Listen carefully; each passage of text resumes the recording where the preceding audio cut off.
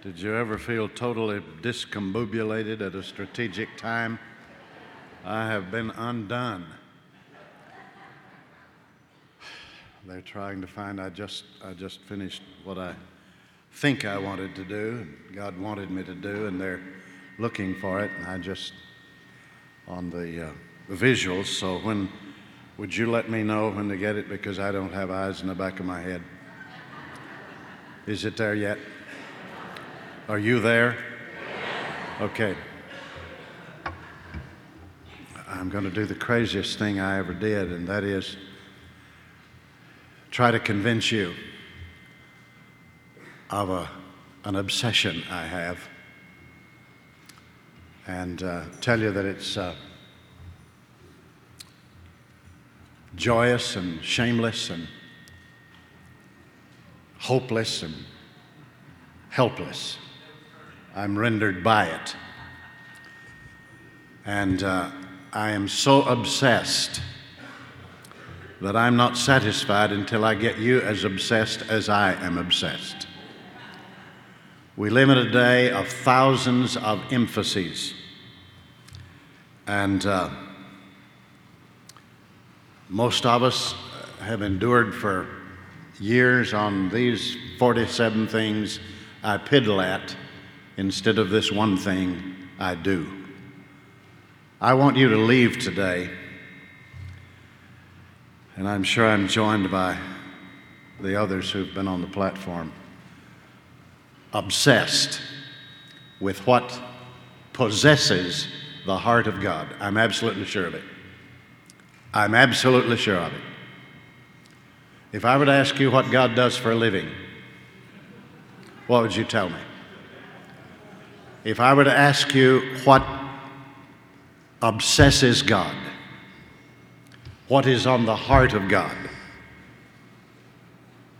I don't think you ought to be mystified by that. I just suppose for a minute that you were God. You had a rapidly expanding universe under your care. It exists under the power of your word.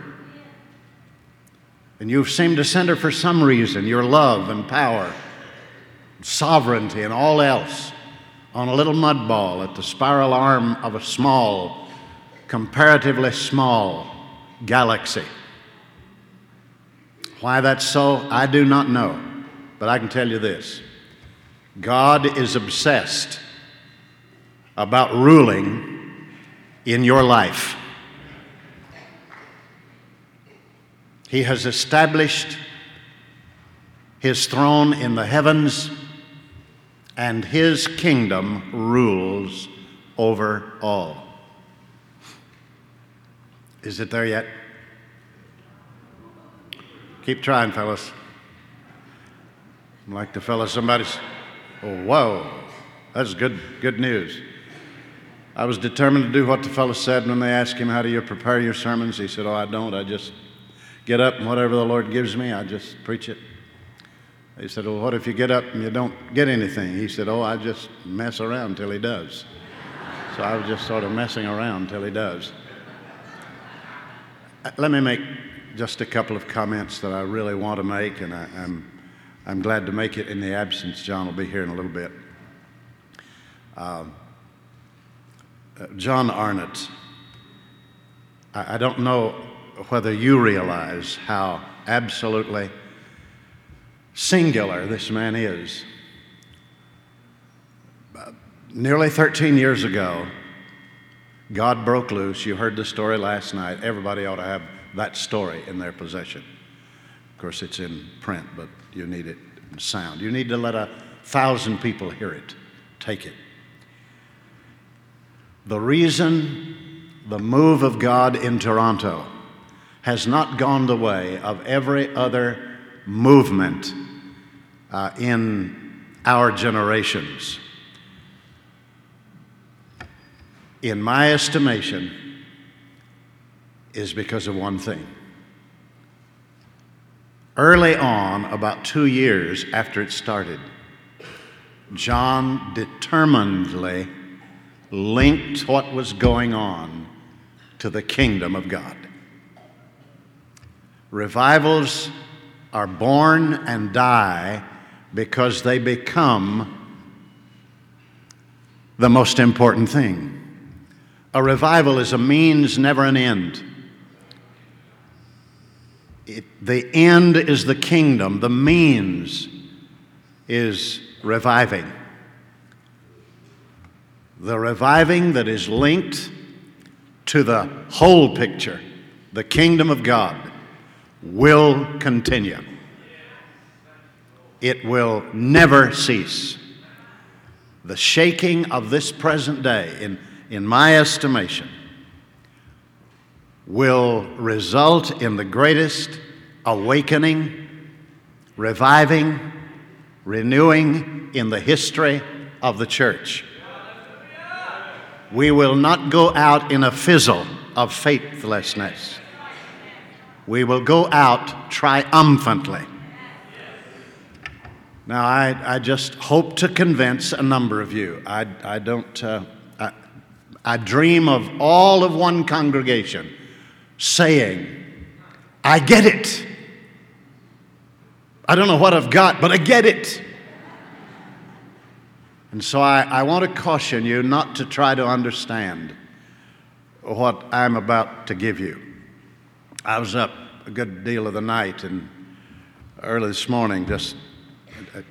I wanted you to get it. You bordered on it yesterday when Bob Mumford, pray for him. What a tool of God in God's hand. Weakened to be made strong in his late years. I'm excited about him. I'm excited about him. I'm excited about John, Carol, Peter. I'm excited about Jim Jackson and his team. I'm excited about you. Would you mind getting excited about yourself? Hallelujah. All right, let's go. You know, can I use this because I'm going to be turning around? Is it on? Does anybody know? Hello. Is it? You ought to switch. I don't see a switch on that sucker anywhere. Hello. Somebody help. Somebody help the boy. Okay. Let me see. Can we get some lights off of this so that people can see it clearer? Yeah. Let me see. Test. Here we go. There we go. God bless you. Thank you. All right. Look. Let's just say this together and get it in your heart. Here we go. Can you see it? You can't hear me. Why didn't you tell me? Okay. I got a feeling somebody didn't want this to happen. Am I on now? On now. Okay, turn it up there. Can you hear me? You heard my question. This is all my fault. I'll take full responsibility for it. I don't know what I did. What did you do? I did nothing that worked. Test. Is there anybody in the house who knows how this thing functions?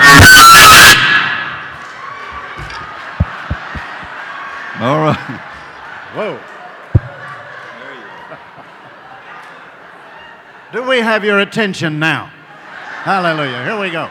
All right, look. What we believe, preach, and practice. Let's say it together. It is vital that we not only believe what is true, but that we discern what is most important among all truths. As we read the Word with open minds and listen to the Holy Spirit, it will be obvious to us what these truths are. Did you get that? All right, let's go on. The church and the kingdom. Listen, the gospel is the central message of the whole Bible. You know these references. I don't have to go over them. We've got somewhere to go. So move with me. Think fast. Have you ever thought fast? Well, get with it. Here we go. The gospel of the kingdom is the whole complete and total gospel. The gospel of Jesus Christ's atoning sacrifice is inherent in, but transcended by, and understood best in the good news of the kingdom. You're going to sit there and not understand this. Just forget trying to understand it and listen and receive. Time cannot end until the gospel of the kingdom reaches the whole earth. And this gospel of the kingdom will be preached in the whole world as a testimony to all nations, and then the end shall come. Matthew 24:14. Did you get that? The gospel of the kingdom. The emergence of the gospel of the kingdom is happening this very moment across the earth. All right. Simply stated, there is an eternal kingdom ruled by a loving king, Father King, who has arranged for a redeemed human family to be heirs of the kingdom both on earth and in eternity. The kingdom is both now and not yet. The church is the visible body on earth of the Christ who sits at the right hand of the Father, who has mandated that he remain there till I make your enemies your footstool, Matthew 22:44. The church is designed to declare the presence of the kingdom, the manner in which it may be entered, extend, and occupy until this feat is completed. Now that's happening. Your enemies will be made your footstool. Kingdom, basileia, or church, ecclesia, two words that fairly well dominate the New Testament landscape. Kingdom is found over 140 times and church over 110 times in the New Testament. Chronological order and relative frequency deserve decisive attention, too obvious to deny or downplay. Are you hearing? Basileia is divine. Ecclesia is human. In basileia, the kingly element prevails. In ecclesia, the human or social element prevails as far as purpose is concerned. Basileia is God's end, the ultimate. Ecclesia is God's means, the method. Basileia descends that ecclesia may ascend. The church cannot function properly without the kingdom. The kingdom cannot succeed without the church. Without the kingdom, the church has blurred identity, undefined purpose, unclear message, and sickening lack of authority and power. This is about to change.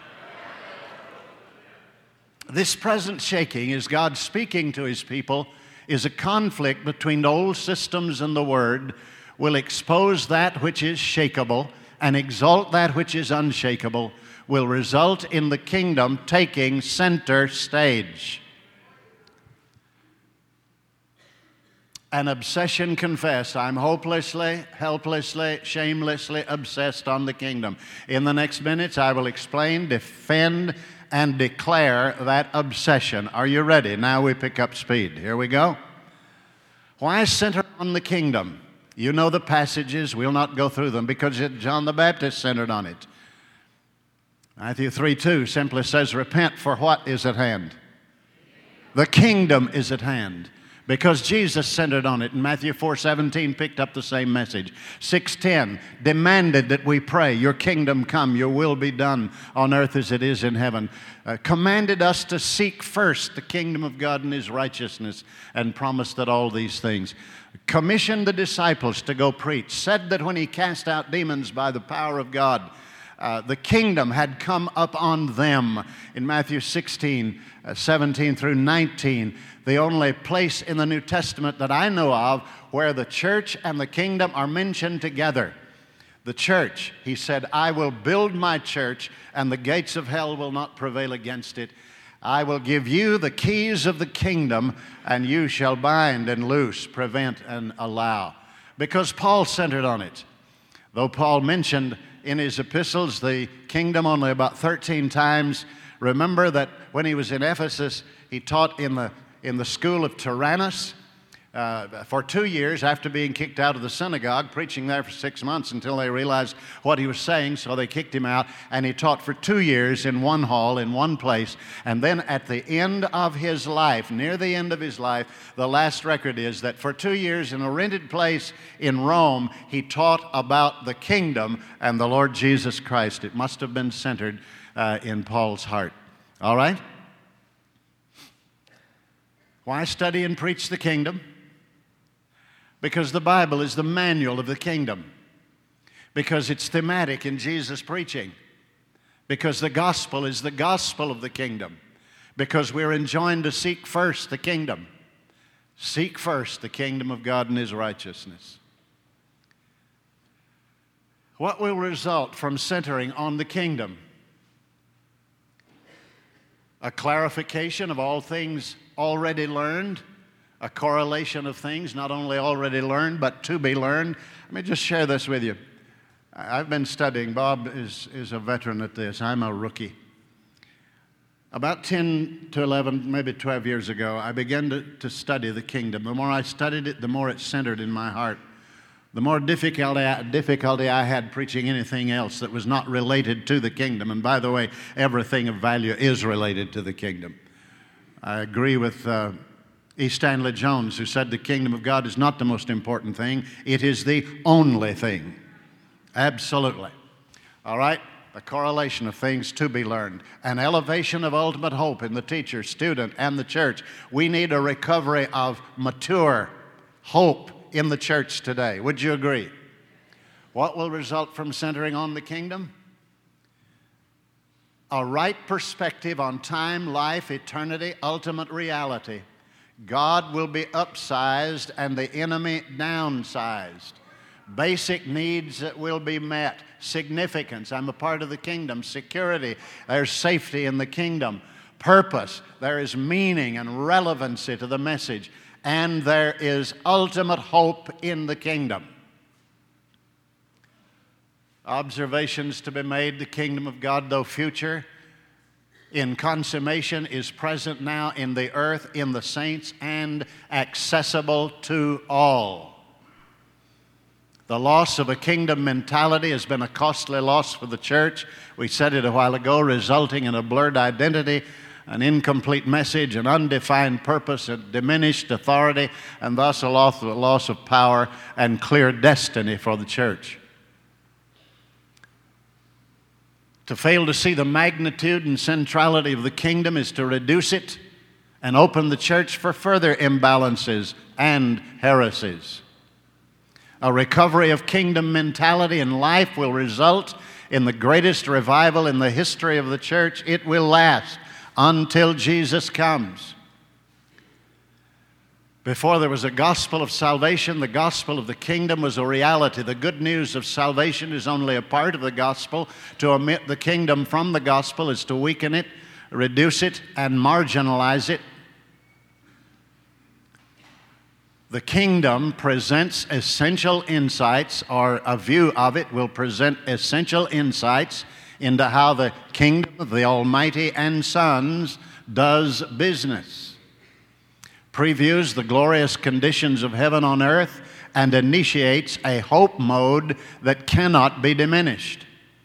Promotes a flawless grid for the solving of problems of all kind in all the venues of life. I shared with you yesterday how in the darkest hours of my life, I doubt if I could have made it. I'm rather sure I could not have made it had it not been for at least some workable understanding of the authority, the ultimate hope of the kingdom of God. I would not have made it. I would not have recovered. It provides a backdrop for the only proper perspective for earthlings. It proposes the necessity and basis of unity among believers everywhere. Look at me. 24,000 denominations, is that what Peter said yesterday? Why? Because we have centered on other things that divide us. We are hopelessly divided as the body of Christ on the face of the earth. The only viable foundation for unity is the kingdom of God. We have a common king. We have a common Savior. We may differ in details not essential to salvation, but we cannot differ on the authority, centrality, supremacy of the kingdom of God. Now, to fail to seek and thus find the kingdom is to settle for diminished power, deferred hopes, with shallow and superficial solutions to our worst problems in the world today. You don't see terrorism in its proper light. You don't see democracy in its proper light. You don't see anything in its proper light until you overlay it with the kingdom of God. That's the reason he said, seek first the kingdom of God, then I can give you these things. I can provide them for you. Not only the necessities of life, but all the other things as well.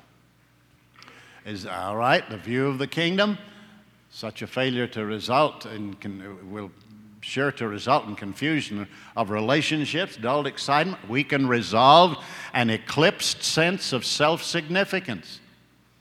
The inevitable result, we've seen that, I believe. Did we see that a minute ago? The inevitable result of failing to see the kingdom is the mistake of identifying the church with the kingdom, and thus so perceived to mar the church's true purpose to represent the kingdom. Look at me for a minute.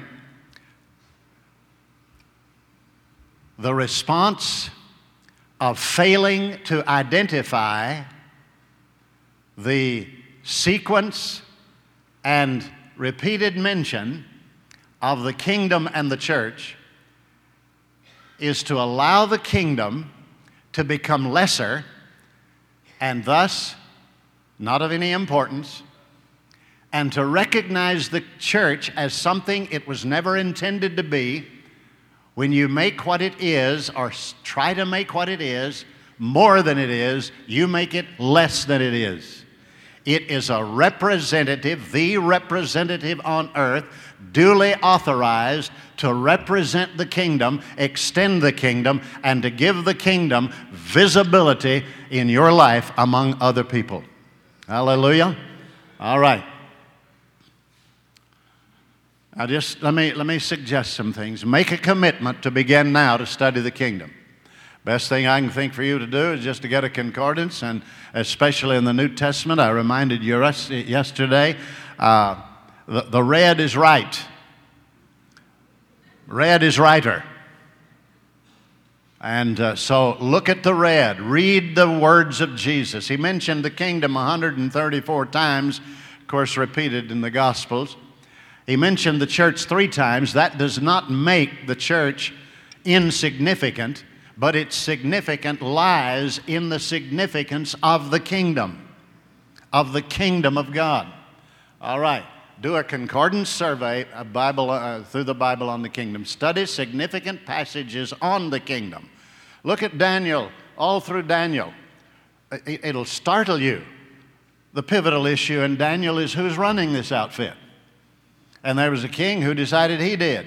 He had been duly forewarned, but old Nebuchadnezzar just wouldn't believe it, got on the top of his palace and bragged on himself and went as nutty as a fruitcake in 5 seconds. And spent 7 years in the wilderness, and coming back in, he said, I turned my eyes to heaven and my sanity was restored to me, and I declared that somebody ruled this beside me. And then there was that picture of the rock hewn out of the mountain that became a mighty power that there wasn't any room for anything left when it filled the earth. Look at that. Let me suggest you read the book of Psalms. And I was in Germany some time ago with my wife, who is German, visiting her family. And they talked German, and I couldn't understand what they were saying. They got in an argument one night, and at least my wife listened while they argued. And I was bored with it. And finally, I found release and went upstairs and spent 3 hours reading through the Psalms with one thing in mind. If I was a stranger and never had seen the Psalms before, what would seem to be the repeated theme that would impress me? And this was it. There is a God who rules it. The center of the Psalms 103, or the center of the Bible, Psalm 103:19. The Lord has established His throne in the heaven, and His kingdom rules over all. And then on either side of that, for almost 50 chapters, and 100 on the other side, you find words like rule and reign and king and God and most high God. You have so obviously repeated the issue of God running the universe. You cannot deny it. You'll be impressed. You'll get excited. You can't stand yourself in a little bit. You'll have to backslide to go to sleep at night. You'll be so excited. Seek personally the kingdom in every situation, event, problem, opportunity, prospect. Seek the kingdom of God. What does that mean? Look for the rule of God and its implications in every issue of your life. If you're a worried person, go to the King. See how crazy, how stupid worrying is in the light of the fact that Almighty God rules this outfit, and when you are under His rule, you have not one concern. I like to, when worry hits me or concern, sometimes I wake up in the morning a bit of heaviness on me, and I rehearse who God is. You are God. You are Jehovah. You are Yahweh. You are Jehovah Jireh. You provide. You are Jehovah. You're Jehovah Nissi. You are the God of victory, the flag, the banner of victory. You're Jehovah Rapha or Rophe, God the healer.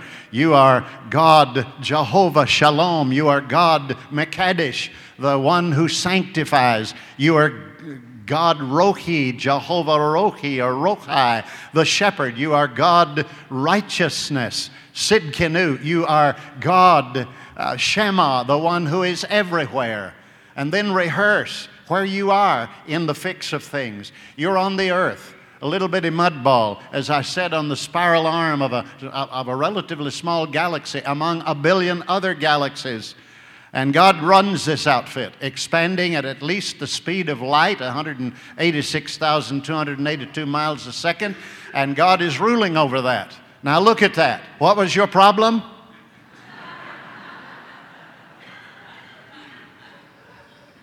I learned from a friend of mine years ago who was an absolute eccentric, and the church couldn't stand him, and he brought the message to the church and then went on to heaven. But this he said, you want to know how to get along with God? I'll tell you, stay off His throne. He's real sensitive about people getting on His throne. When you open your mouth to criticize another, you're not only nudging the devil aside and saying, I believe I can do a better job being critical than you are. You ascend the throne and seek to make judgments in behalf of God as if you are God. Stop it. Constantly pray Matthew 6:10, your kingdom come, your will be done. There is no magic in the words, but you need to know this. Time do I need to be through? Do I have 10 minutes? 11? 12? I've said this in this setting before, but every verb in the model prayer, save the one that commands it. Jesus said, when you pray, pray like this, imperative. Present tense, imperative. When you pray, be praying like this. Every other verb in the model prayer is an aorist tense, imperative verb. Just felt a thrill sweep across this congregation. The aorist is strange to English. We have only past, present, and future. But there are several other tenses in the Greek. This will absolutely slam you to the floor, and when you get up, you'll be ready to pray with some authority and understanding. Past is past, future is future. Present in the Greek is flowing present. Be filled with the Spirit. Be ye being filled with the Spirit. But in this case, every prayer, every verb in the model prayer is aorist tense. Now get this. Aorist tense is not past and not future in its impact. It is a present tense that cannot be explained by flowing action. It is punctiliar action and can best be translated, and I've looked this up, I've I ran into a book just a few weeks ago. Again, I didn't get it the first time. That is written on the aorist tense. And that is this. It means right now, right here. You didn't get it, so we'll back up and run at you again. When you pray this prayer, it was intended that you believe when you prayed, that prayer reached heaven in a split second, and God said yes because He was the one that commanded it in the first place. He not only commanded you to pray, He commanded you to pray like this. He demanded that you make a demand on Him. And I know your humility. You're saying, I would never make a demand on God. That sounds so arrogant. Listen to me. Listen up. God has demanded you to make a demand on Him, and if you don't make a demand on Him, you can't walk with Him. Well, 3 of you got it. Okay. We're improving. I mean, we've multiplied here. What are you going to do with this? Lord, I was wounded in action last night. Right over here somewhere, I hit the deck. I slammed my right knee so hard on the concrete, I wasn't sure I was going to get up. And I walked up the stairs with some pain last night, and I just said, God, if what I'm preaching today works, your kingdom come, your will be done in my knee. Look at it. Yeah! I mean, folks, this is practical stuff. You may not have to drive home. You may fly home today when Bob Mumford gets through with you. Okay, let's go. Got to finish. Instructions to become proficient in the study and living out of the kingdom truth is to maximize your potential in leadership and everything else. A failure to do so is to sabotage leadership potential, risk distortions in authority, doctrine, relationship, principles, and overall perspective. The key scripture I gave to you yesterday, God says, I'm going to speak again, and the society on earth has never succeeded when they've refused what I have to say. So once more I'm going to speak. If they didn't get by when I spoke on earth, how much less will they be expected to get by when I speak from heaven? My speaking will be the shaking of everything that can be shaken, so that what cannot be shaken may remain. And before you ask the question, read the next. What is it that cannot be shaken?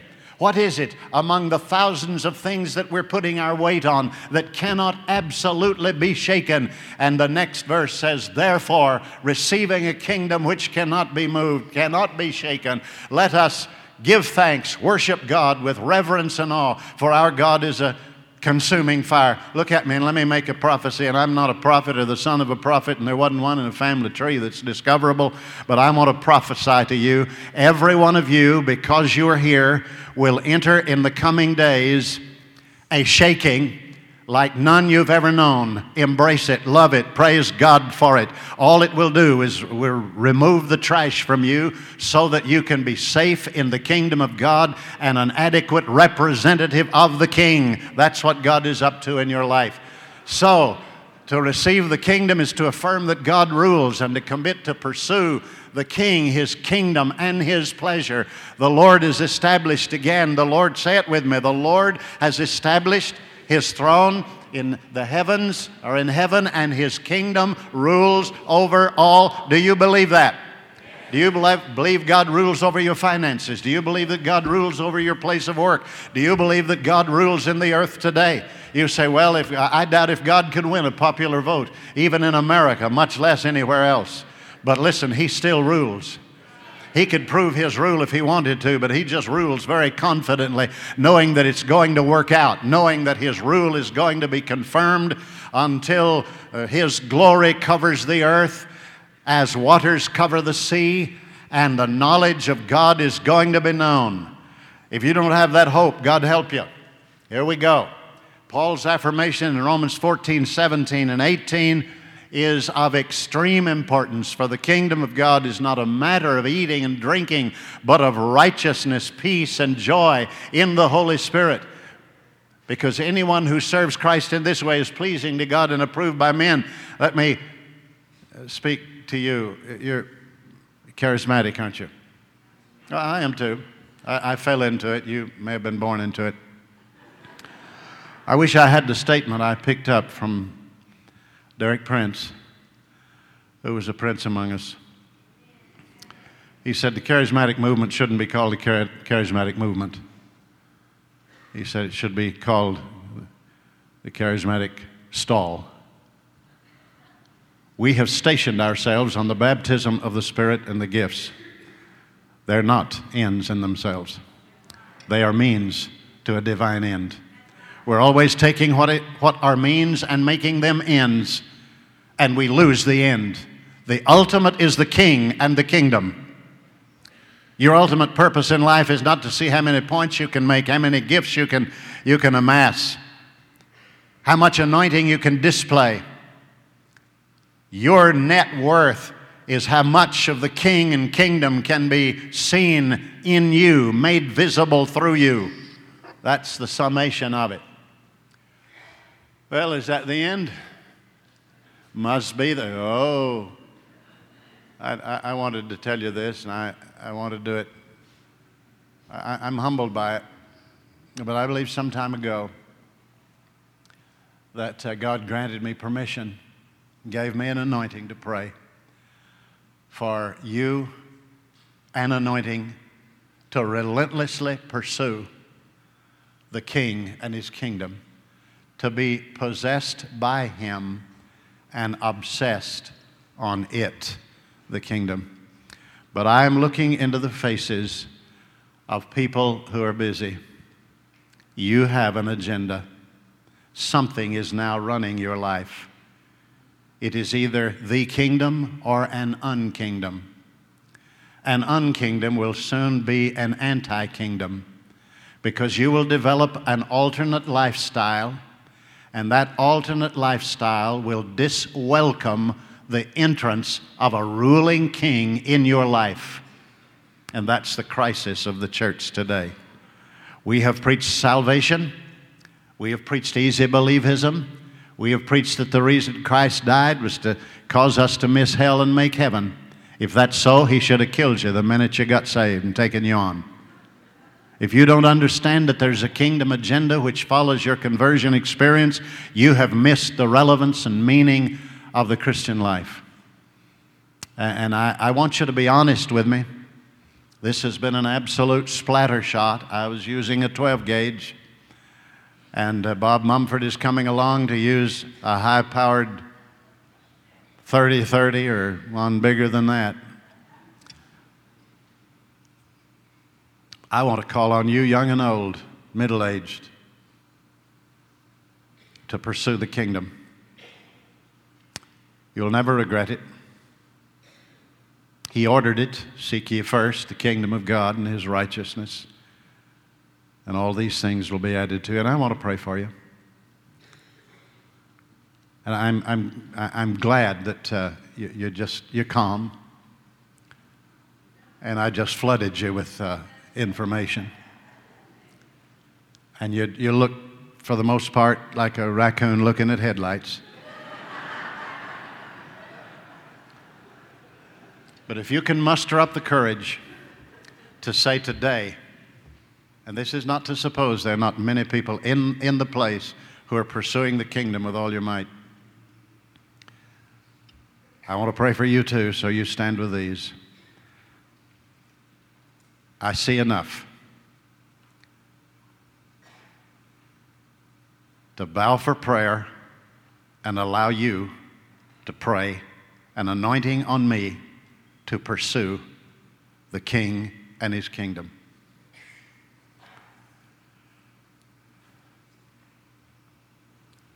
I don't need your compliments. I'd rather pray for 30 who mean business than for several hundred who are in the shadows. There are several levels today of people here. There are those who are unmindful of the kingdom. No fault of yours. You may not have heard much about it. You were ignorant.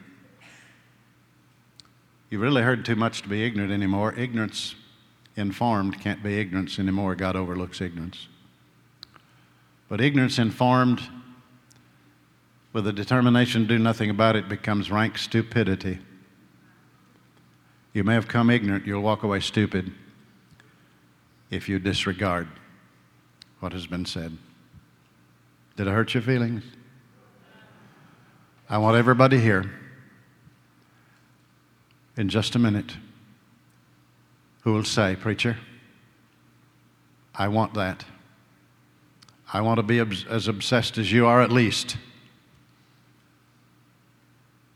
on the kingdom of God, on the King." Are you ready? Stand up. Only those. Only those. I'm not even going to look.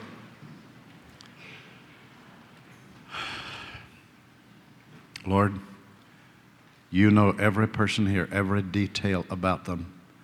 You know, in some cases where there is a mixture of pursuits, there is such a load of items on their agendas, they don't know what to do with them all. In the name of Jesus right now, singularize their pursuits. As they say yes to your command, Lord Jesus, they began to be kingdom seekers, bent on righteousness. I pray that you would right now pull that trigger in their wills that causes them to be obsessed on what you are obsessed about. Lord, move among us. Right now, take hold of us. May those standing receive more revelation on the kingdom in the next 30 days than in all the rest of their lives prior to this put together. I pray that you'd walk them into situations and they open their mouth to complain, that you would suddenly remember to them that they prayed this prayer. Holy Spirit, follow up. Move in your power over these as you hear this prayer. Would you pray this prayer with me? Father, I believe that on your heart is your eternal rule over everything that is. I thank you for including me as an heir of the kingdom. I thank you for the gospel that has brought me into the kingdom. I thank you that I've been born again, not just to go to heaven, but to live in kingdom come. Lord, in every way, bring me into kingdom life. Where needed, let there be an explosion that blows me to kingdom come. Lord, take them, take us. We can't handle this alone. It's too heady. It's too much. It's too deep, too wide, too high. God, help us to spend the time with you necessary to let concept become practice, to let rhetoric become righteousness, kingdom righteousness.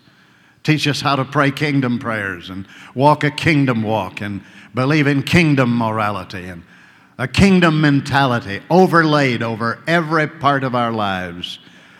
And I pray for Bob as he preaches today. God, thank you that he has never had the anointing he has right now.